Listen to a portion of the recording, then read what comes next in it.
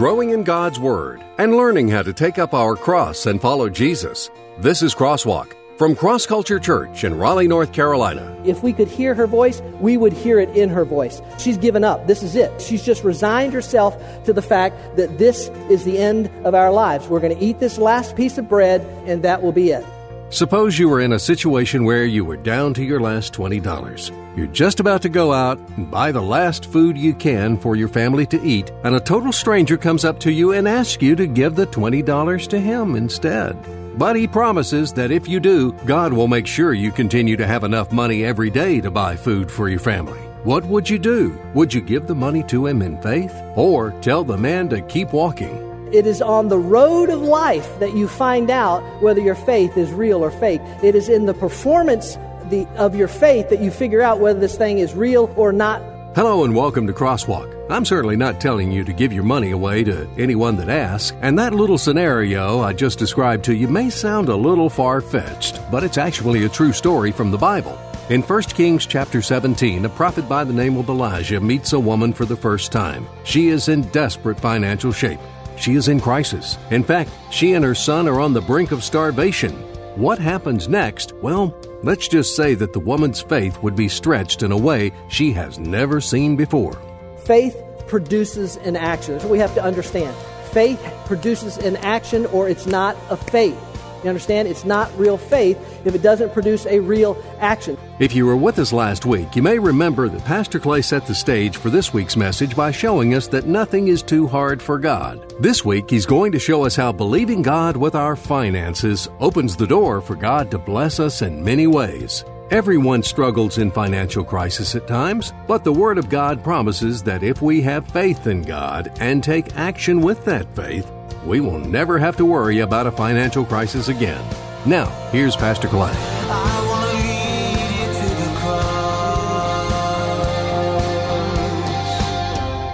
We are in the midst of talking about what it is to be alone, what it is to face something alone, some circumstance, some situation, some whatever the case may be, and we're looking at that through the experience of a biblical character, something that individuals in Scripture faced alone, what we can learn from them. Sometimes they got it right, sometimes they got it wrong.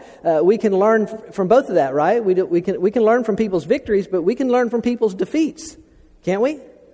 Hopefully learn from some of our own defeats and how to move forward in that sort of thing. But we are, as I said a moment ago, we started this last week when we met down in the cafeteria for Thanksgiving kind of day service, and what it is to be alone in a financial crisis, a financial need, a financial or material need in your life. And as I said last week when I introduced this, many of you, the look on your face was more like, that's my entire life is a financial crisis. I live from one financial crisis to another. Maybe crisis might sound like a bit of a overly dramatic term. There are times when we literally feel like it's a crisis, but maybe just the pressure of the bills and the responsibilities and the how am I going to pay for this and that kind of stuff that we tend to live with on a daily basis, and looking at the fact that we seem to run out of numbers in our bank account before we run out of numbers of days in the month. Y'all know what I'm saying? Can y'all relate to that? And it's like, oh, geez, maybe I can take some of this and put over here and somehow get through to the next month. Does that ever happen to any of y'all, or is it just, yeah, right? So, and I made this pretty bold statement last week. What I said was that you can come to the place where you never have to worry, that if you will hear what God's Word has to say and you will implement it into your life, you will never, ever have to worry about a financial crisis in your life ever again. Right? That's a pretty good sounding statement.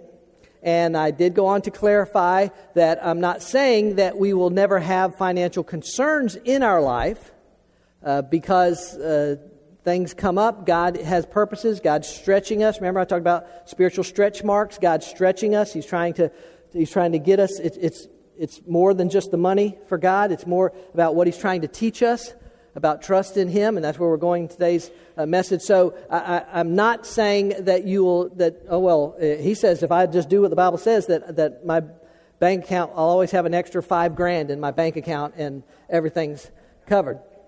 It's not what I'm saying. What I am saying, though, is that you don't have to worry. And I hope that that's where you want to get, because that's where we live. That's the stress, the laying awake at night, the inability to just let it go and put it down for a few minutes, and just, living with that constant tension that there's just not enough to pay all the bills.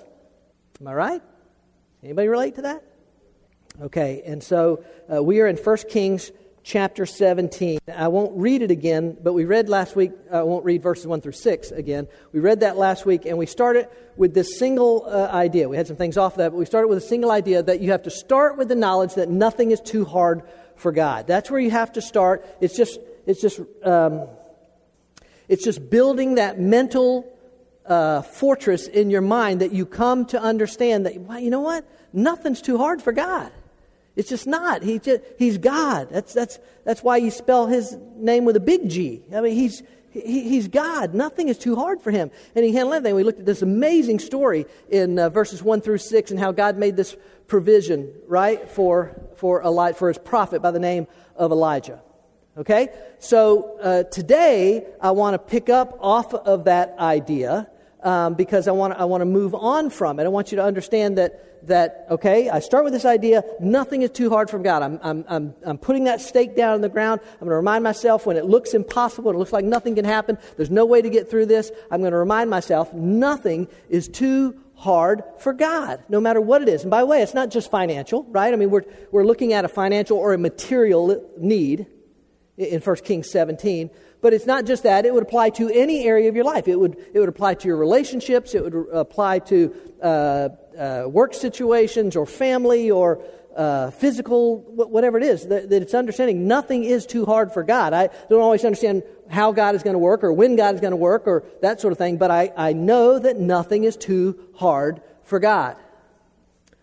So here's where we're going to pick up or move forward on this today. And it is this. We're going to move forward with the faith that shows that nothing is too hard for God. I start with this, like I said, putting this mental stake down, if you will, this spiritual stake. Start putting this stake down by saying nothing is too hard for God.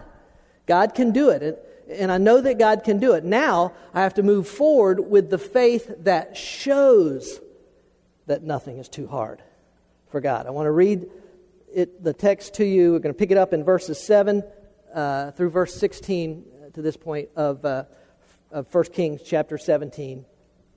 The story of Elijah and a widow woman, as I said last week, we don't even know her name. It's just known as the widow of Zarephath. You ready? It happened after a while. And by the way, if you weren't here last week, I strongly suggest you go back when you get a chance, listen to last week's message or watch it on YouTube or something, because last week's message really, as I said last week, kind of sets the table for this. And I think it would help you.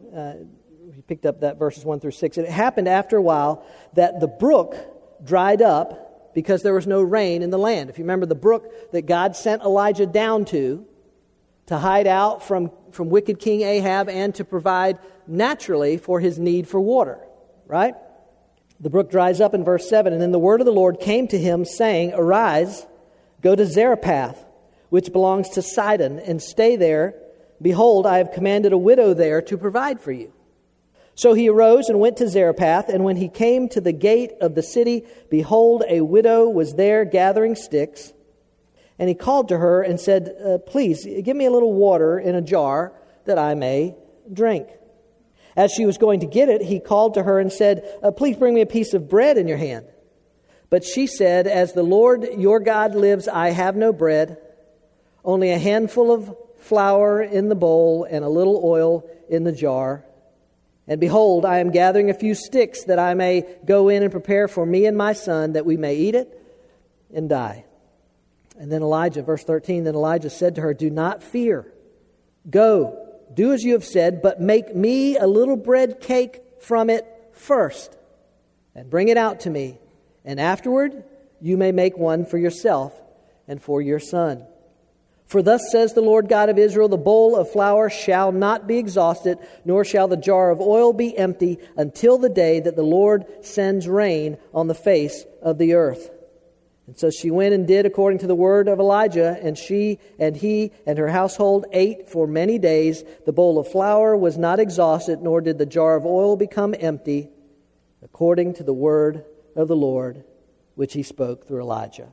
We just read verses 7 through 16, and as you can see, if we read through that story, that challenges are always coming, right? There's always new challenges coming. Elijah, if you're here last week, he pronounces to Ahab, because of the wickedness you've brought on this land, there will be no rain on this land until I say the word, and until God gets your attention, gets the attention of the people of Israel who are turning away from God. And so God sends Elijah out to this creek, this brook, called the Cherith, and he hangs out there. And we saw last week that it just demonstrates to us that God can provide naturally for us and God can provide supernaturally for us. It makes no difference to God. He uses a very natural means of water, this brook, this creek, and he uses birds that fly in twice a day to drop in bread and meat. That had to be a cool sight. I'm just telling you. I'm just saying that had to be a cool sight. So twice a day does. So God uses natural and he uses supernatural. It makes no difference to God. He can do it regardless. It doesn't matter to him. And what we end up seeing, though, as we move on into verse 7, is that the natural resource, the creek, dries up, right? It dries up. Because remember, there's been no rain. And so eventually the ground, whatever's in the ground, it's used up. And so the creek runs dry. Now, I think we could all agree that it doesn't have to.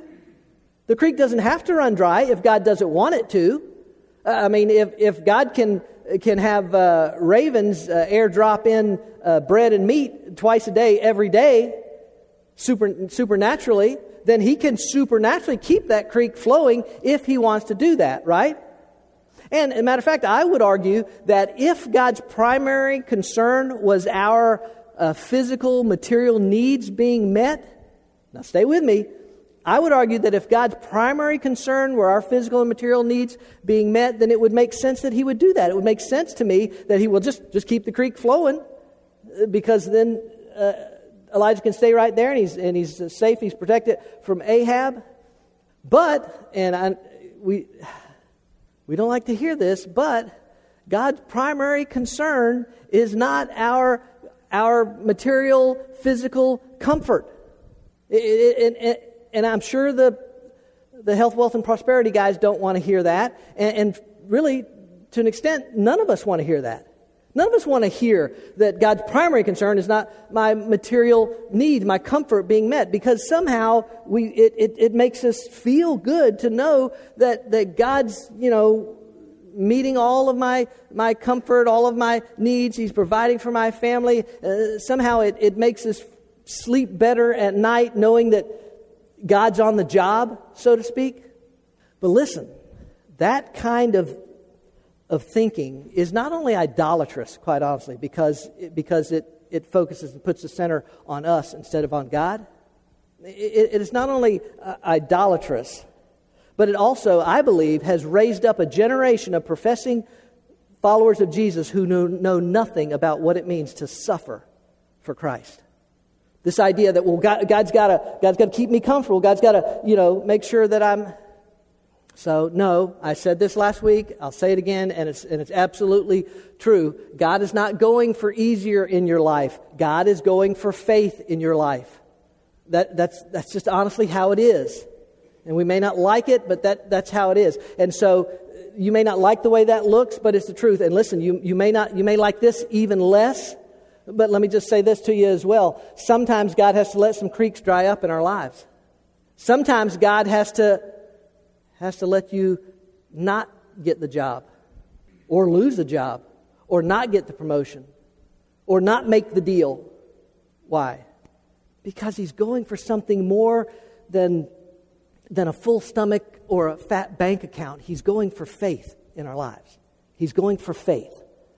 And so sometimes he has to let some creeks dry up in our lives in order to move us forward. That's what we're saying. Move us forward in faith. Elijah goes down to a place called Zarephath. He goes down, and listen, we could talk about Elijah. We could talk about this demonstration of faith that even when because he's probably become pretty comfortable there at the creek.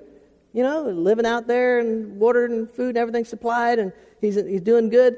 He's probably pretty good. So we could talk about his faith and moving forward and going down the Zarephath, but it's this woman, it's this widow that I want to focus on for a few moments this morning.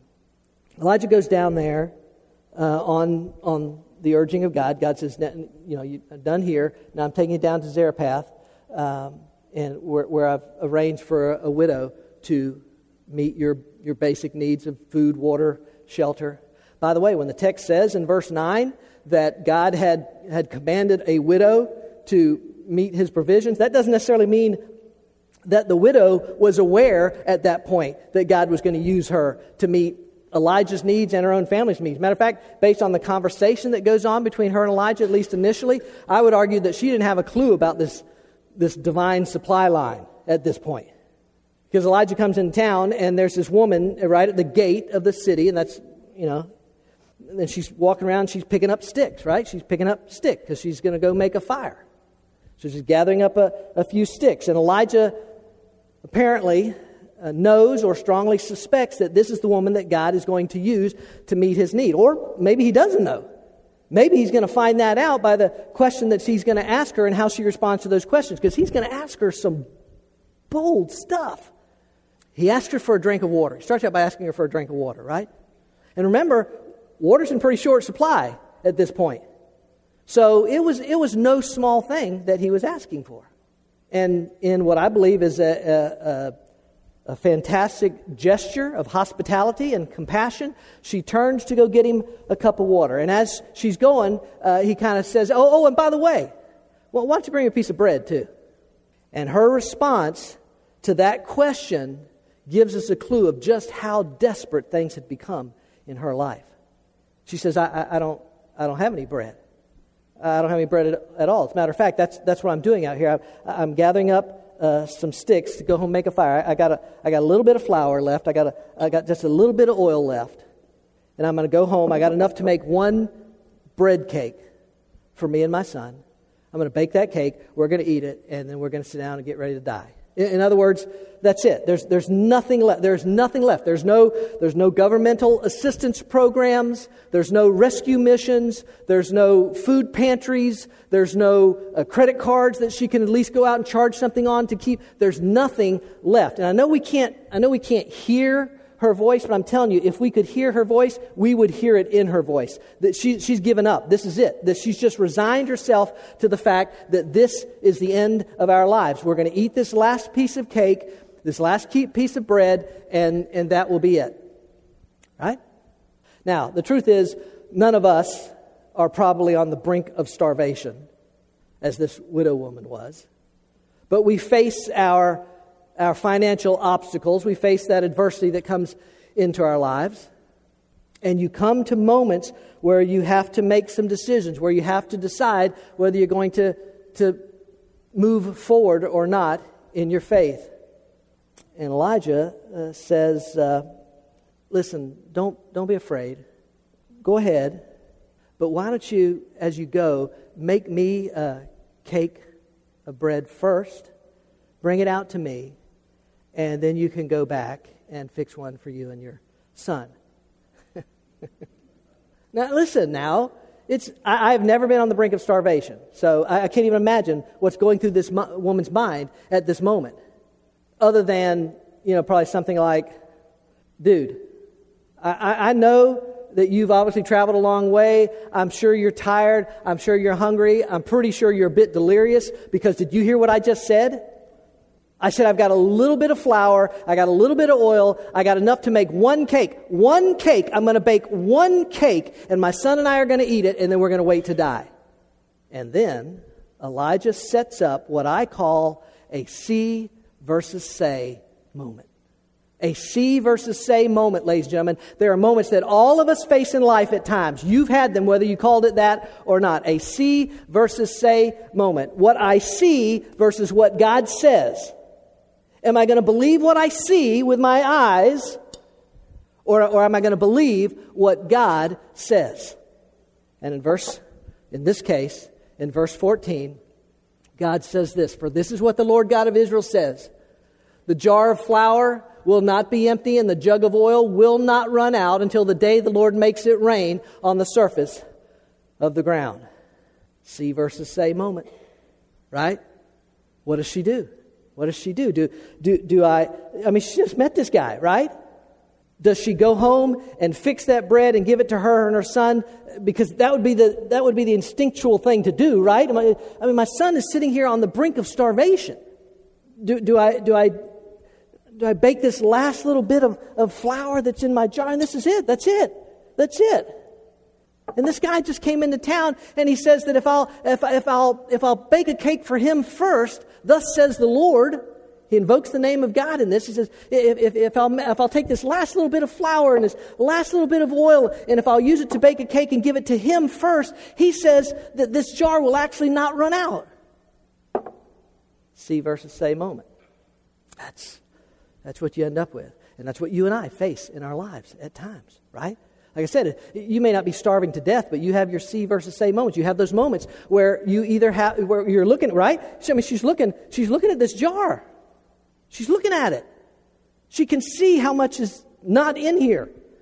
But God says it won't run out. That's the moment you decide whether you're going to move forward in faith or not. I love cars. I'm a bit of a car guy. I do enjoy cars and trucks and that sort of thing. And those of you who are a bit of car aficionados, you might recognize. I want to show you a few cars here. Nice looking cars. Now, if you're a car aficionado, you might know what do all of these cars have in common? What's the thing these cars have in common? Does anybody happen to know? I'm sorry, what? Yeah. That's right. You see, they're all Ferraris. You're close. Actually, they're all fake Ferraris. Every single one of them. Now, some fakes are easy to spot, right? I mean, sometimes you can just tell right on the surface that it's easy to spot. Come on, really? I mean, probably not, right? Yeah. Some fakes they're just easy to spot. I want that one. But some fakes are not as easy to spot. Some of them, when you look at them, they look like the real deal, man. I mean, that's a Ferrari all day long when I look at that thing, right? On the surface, it looks like the real deal. But this is true, right? It is on the road. It is on the road where you find out whether it's a real Ferrari or a fake Ferrari. It is in the performance that you figure out, is this a real Ferrari or a fake Ferrari? And the performance will reveal pretty quickly whether it's real or fake. Hey, I'm just saying, faith can kind of be like a Ferrari. Now some people have fake faith and it's obvious. I mean, they say they believe in God, but there's no desire to honor God with their life, no desire to serve God with their life, no desire to be a part of God's kingdom. They can say they believe in God, but they do not, based on the Scripture's definition of what faith is. Easy to spot.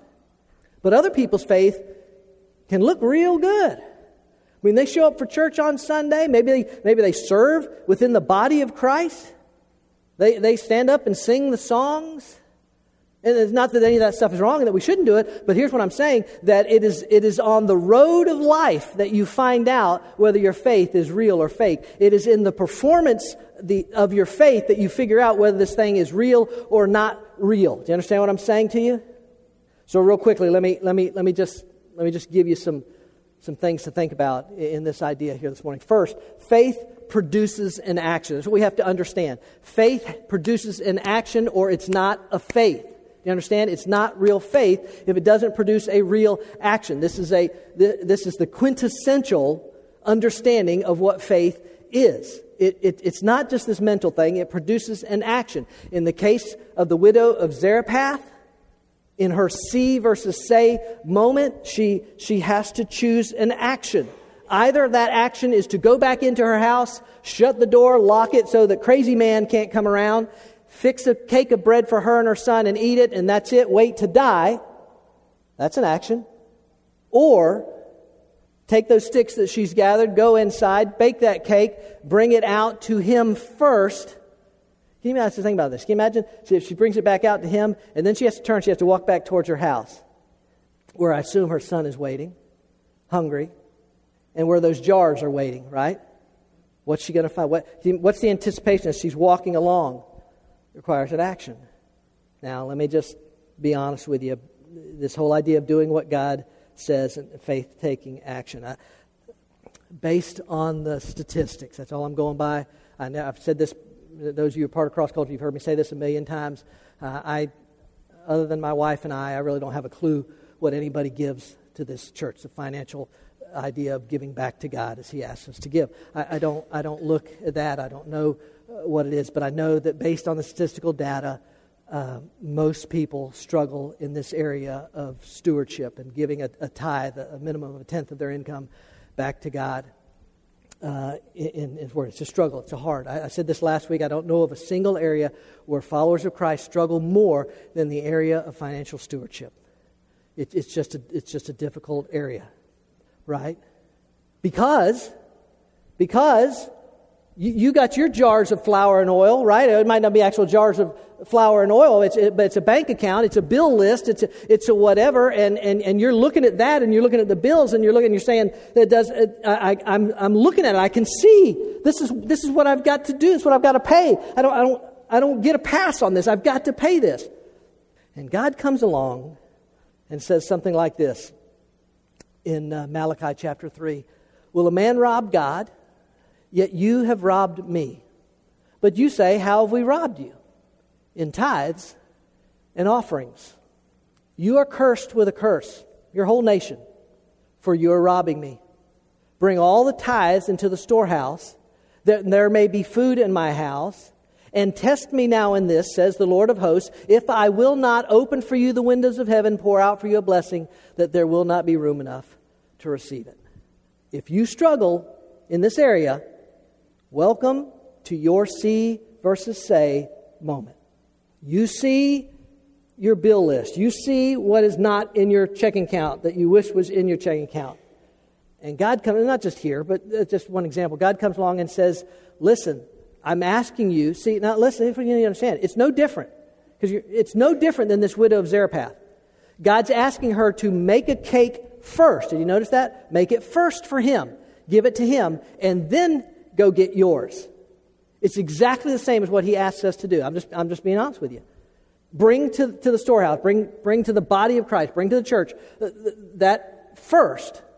What I've asked you to give first, a tithe, that most of you probably know this, the word tithe means 10th, it means 10%. He said, bring that first, and then you go get yours. See versus say moment. Is my action going to be based on what I see in my account, or is it going to be based on what God says in His Word? You understand what I'm saying to you, folks? And listen, I've said this a bazillion times before. Yes, do I want the kingdom of God to expand? Do I want to see? Yes, all that kind of stuff. I'll say more about that in a minute. But it's God as my witness, my desire as your pastor, and I'm very passionate about this. I can see what your lives can be if you'll believe God. Not only in the area of finances, in lots of areas, but in this area of finances that everybody struggles, so many people seem to struggle with, I can see what your lives can be. I can see what this church can be if we'll believe God for what God can do.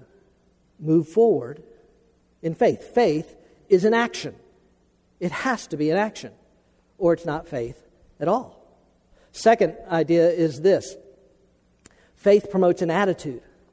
Not only is it an action, faith promotes an attitude. What you'll begin to see happen in your life, if you begin to take God at His word, right?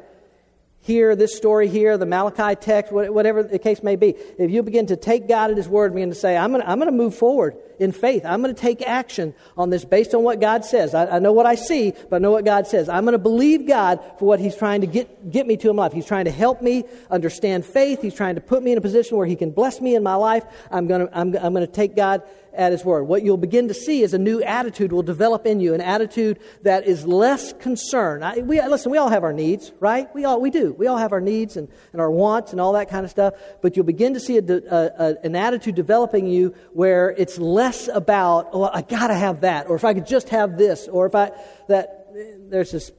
I want to show you this passage in Ecclesiastes chapter 5. He who loves money will not be satisfied with money, nor he who loves abundance with its income. This too is vanity. The writer Solomon is simply saying that what you'll discover is that it'll never... because that's why, right? Our attitude, so much of our attitude or people's attitude can be driven by that materialistic, if I can just have it or just get this or just reach that or get that particular square footage or whatever else. And Solomon's saying it's all empty. It's all vanity. It'll never satisfy you. Some of you guys may have heard the story. I've told it. It's been a long time since I told it, but the Rockefeller, I think J.D. Rockefeller, guy, the industrial tycoon of the 19th century. At one point, he's the richest man in the world. And he was asked one time, how much is enough? I mean, at what point do you have enough? And his response is classic. Just a little bit more. Just a little bit more. You see, when you begin to take action, when you move forward in your faith, you begin to understand that, hey, you know what? It's all right.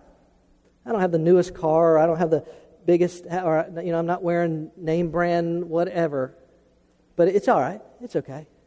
It's a new attitude. Which then connected to that is this third idea, which is faith progresses and ambition then.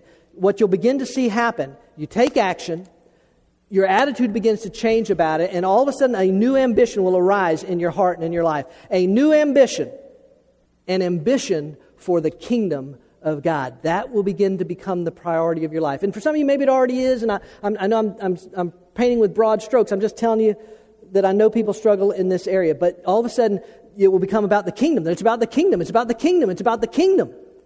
What's it about? Let's see if y'all pay attention. Matthew chapter 6. Look at this. Matthew chapter 6. Now listen to what Jesus is saying here now. That is why I tell you not to worry about everyday life, whether you have enough food and drink or enough clothes to wear. Now, I'm telling y'all, folks, that is 99% of where everybody lives, right there.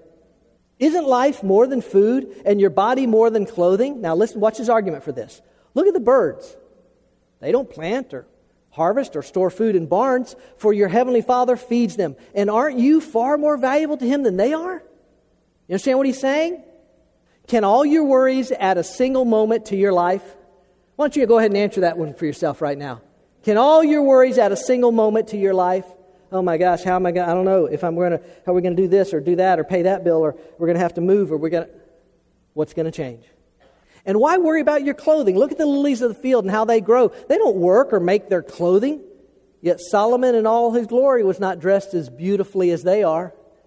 And if God cares so wonderfully for wildflowers that are here today and thrown into the fire tomorrow, He will certainly care for you. Why do you have so little faith? Where's your priority? What action steps are you taking? Are they towards believing what God says, or are they towards what you see? Why do you have so little faith? So don't worry about these things saying, what will we eat, what will we drink, what will we wear? These things dominate the thoughts of unbelievers. But your Heavenly Father already knows all your needs. That's why I tell you don't have to worry about this stuff. That's what He says, not me. Seek the kingdom of God above all else. There's the new ambition. Seek the kingdom of God above all else and live righteously, and He will give you everything you need. That's what He's saying, folks. Don't sweat this stuff that so consumes your mind and causes you to worry and stress and all that kind of stuff. I got all that stuff. I know you need all that stuff. All you have to do is realize that you need me in a relationship with me, and you have to take action by faith in me. Do what I say versus what you see, and I got everything. I got everything for you. I'll tell you as a personal testimony, because here's the interesting thing about the Malachi text. I didn't say this earlier, but the interesting thing about the Malachi text we just looked at is at the end this idea where God says to test Him on it. Now, generally in Scripture, it's never a good idea to test God about much of anything, but this is an exception in the Malachi 3 text where God actually encourages us to test Him in this area of financial giving. As far as I know, somebody can check me on this, but as far as I know, this is the only place in Scripture where God does this. The only place in Scripture where He actually encourages us to test Him is in the area of believing Him for our finances and financial giving back to Him the tithe and offerings. I'm telling you, Cindy and I have been testing Him on this for nearly 30 years, and I'm just telling you, we have a life full of jars of oil and flour never running empty stories, because God is a God of His Word. He always is. Okay, real quickly, let me move on and give you this idea to chew on as we close out this morning. Finish with the trust that comes from seeing that nothing is too hard for God. You start with the belief that nothing is too hard for God. You move forward with the faith that shows that nothing is too hard for God. That's where you get involved. You got to take action. And then you finish with this trust that comes from seeing that nothing is too hard for God. To be able to come to the place in your life where you're like, it's cool. God's got this. This crisis may have come up. This may have happened. This may be going on, this uncertainty. But God has got this based on what He says. Not what I see, but based on what He says. So I'm going to believe Him. I'm going to believe Him. Just like the widow of Zarephath, I may look and it may look almost empty. But God says if I'll believe Him, it'll never be empty. It'll always be enough. Trust.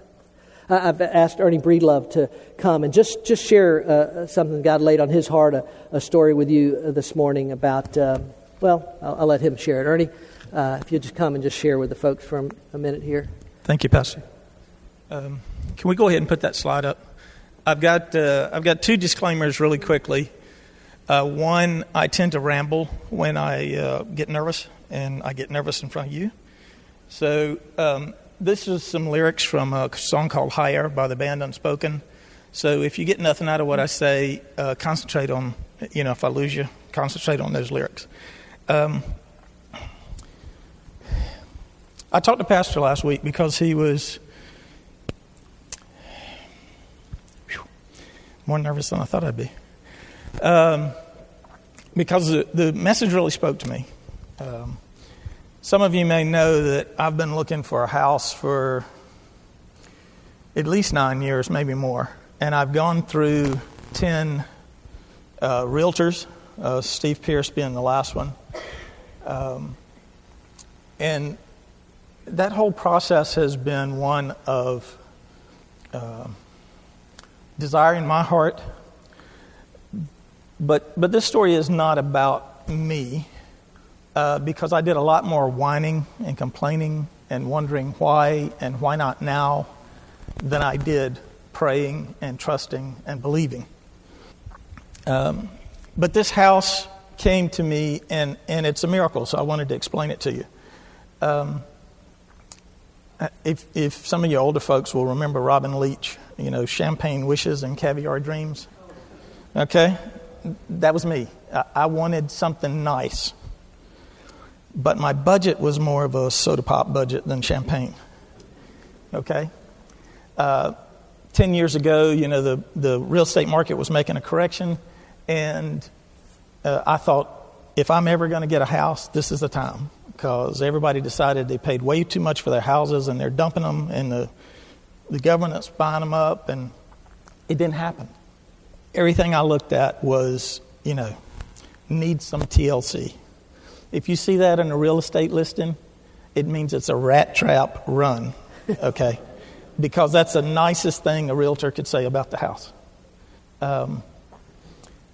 So just constantly turning it over, and people would get impatient with me. God never did. He knew this was a desire of my heart. I found a house. Steve showed it to me. Beautiful house. I hope you all get to see it someday. It was right at the top of my budget. I mean, the tippy top. $1 more in the price, and I couldn't have even thought about it. Met with Steve. I told Steve I love this house. But it was owned by Fannie Mae. Government had it repossessed. He said it's going to be difficult. He tried to talk me out of it. I wish he was here today. He's traveling this weekend. I wish he was here today. He tells this story much better. But we stood on the side of the highway and prayed about that house. The reason we stood on the side of the highway is because the family beside me, my new neighbors, had lost the house. Matter of fact, the 3 houses beside me are all the same family, and this was like the crown jewel of that row of houses.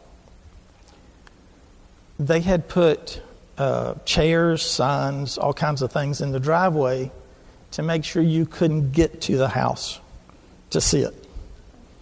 So we had to park on a highway walk across the highway and across the yard to see the house. It had no driveway of its own. At one time, this family asked for as much as $75,000 to grant easement to go up to the house. Now, I'm already at the top of my budget. There's no way in the world I'm going to be able to pay another $75,000, which was ridiculous anyway. So I told Steve, we'll build our own driveway. We'll just put it in. I don't care if it runs down the middle of the yard right up to the front door, and you have to take a hard right to get around to the garage. I want this house. So we got contractors, and we got water and sewer guys, and we got everything that we were going to need to get this house. Got them in the front yard, had a discussion about what we had to do to put me in this house. Probably going to be somewhere between, they said 6 at the beginning. We all knew that was ridiculous, what had to be done. Somewhere between $12,000 and $20,000 would get the driveway in, water and sewer to the house, all these things that we did not have because we didn't have the easement. She saw, the neighbor saw on either side this meeting and wanted to know what was going on. And I said, I'm gonna have this house. I don't know how. It's at the top of my budget, and here comes another $6,000, $8,000, $10,000, $12,000, $20,000. Steve and I prayed. I said, I'll let you know tomorrow. But he said, we need to get a bid in quickly. Tomorrow came and went. The next day, I called him. I said, put a bid on the house, but go under, because we need some room there to. Steve said, well, I just got a call from the listing realtor. The house has dropped $30,000. Golden, right? Yeah. Now I've got my buffer. So we put a bid in. We had to fight some other people, because when you drop a price like that, people come out of the woodwork. But we won the bid. Now we've still got the neighbors we've got to deal with. I talked to Life Group about this. Pastor is like, are you sure you want to do this? Because you got to live beside these guys. Steve will tell you, he went to the house one day, and along the property line, they had taken one of those cans of orange spray paint right down the line, from the highway all the way to the back of the lot. And on the concrete drive, where I could see it in 2-foot letters, wrote the word fence on my driveway, on my side. Fence, big orange spray paint. Steve goes out there, he sees this, he calls me, he says, we got a problem. I said, it's not a problem. He goes to the neighbors, he says, they said, well, we're going to put an 8-foot fence all the way down that line, right on the property line. You know Steve, most of you know Steve. What did Steve say? Well, thank you, that saves him the cost of having to do it himself. I'm telling you, Steve tells this much better. Listen, long story short, we got in this house, and Ms. Brown, this lovely lady, after some counsel with a couple of her neighbors, decided that she needed to grant me the easement because she needed some money to take care of her mother-in-law. So we got in a house without having to dig up the front yard, using the driveway that's already paved and ready. Don't have to lay water and sewer. This is all God. It's not my perseverance or patience or anything. It's all God. So now my responsibility is figuring out, as a steward of this new property, what God wants me to do with it. So once I get moved in, we'll talk about all of you coming over and we'll do something. But I just want to tell you that God, this took almost 10 years, 10 realtors, and me to get out of the way, basically. Thank you, Ernie. One of all of it is in our lives is that we actually can trust God. We can finish with this idea that I can trust God with my life, with my finances, my whatever. But it takes an action on my part. I have to actually show that I really believe God. That's the way God set it up. Not because God needs money. He never does. But I'm just challenging you this. Listen, I'll be honest with you.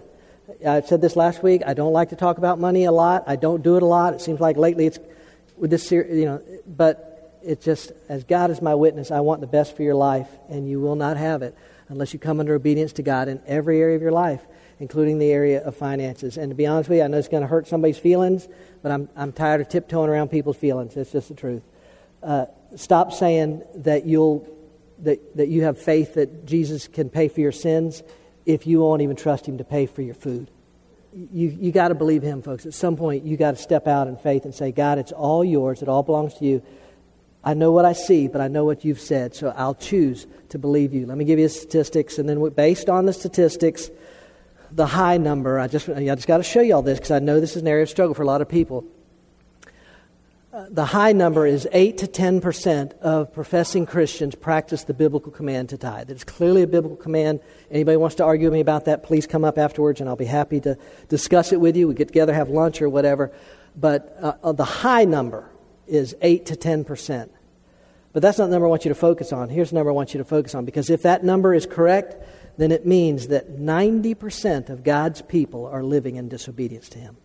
90% of God's people are living in disobedience. If He has clearly said, this is what I want you to do as an act of faith so that you can learn to trust me and so that I can put you in position to bless you. If this is what He said, but I'm believing what I see.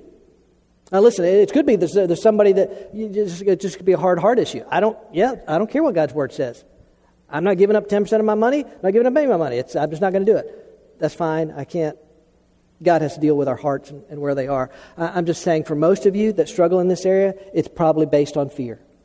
Fear that you'll run out of paycheck or you won't have enough to pay bills. And it's a see versus say moment. That's all it is. It's a see versus say moment. Do you believe what you see with your physical eyes or do you believe what God says? God's asking you to take a step of faith in obedience to Him. And I've said this, I keep saying it the rest of my life. God blesses obedience, and that's the only thing He blesses. It really is. Or are you going to believe God and step out and take a step of action?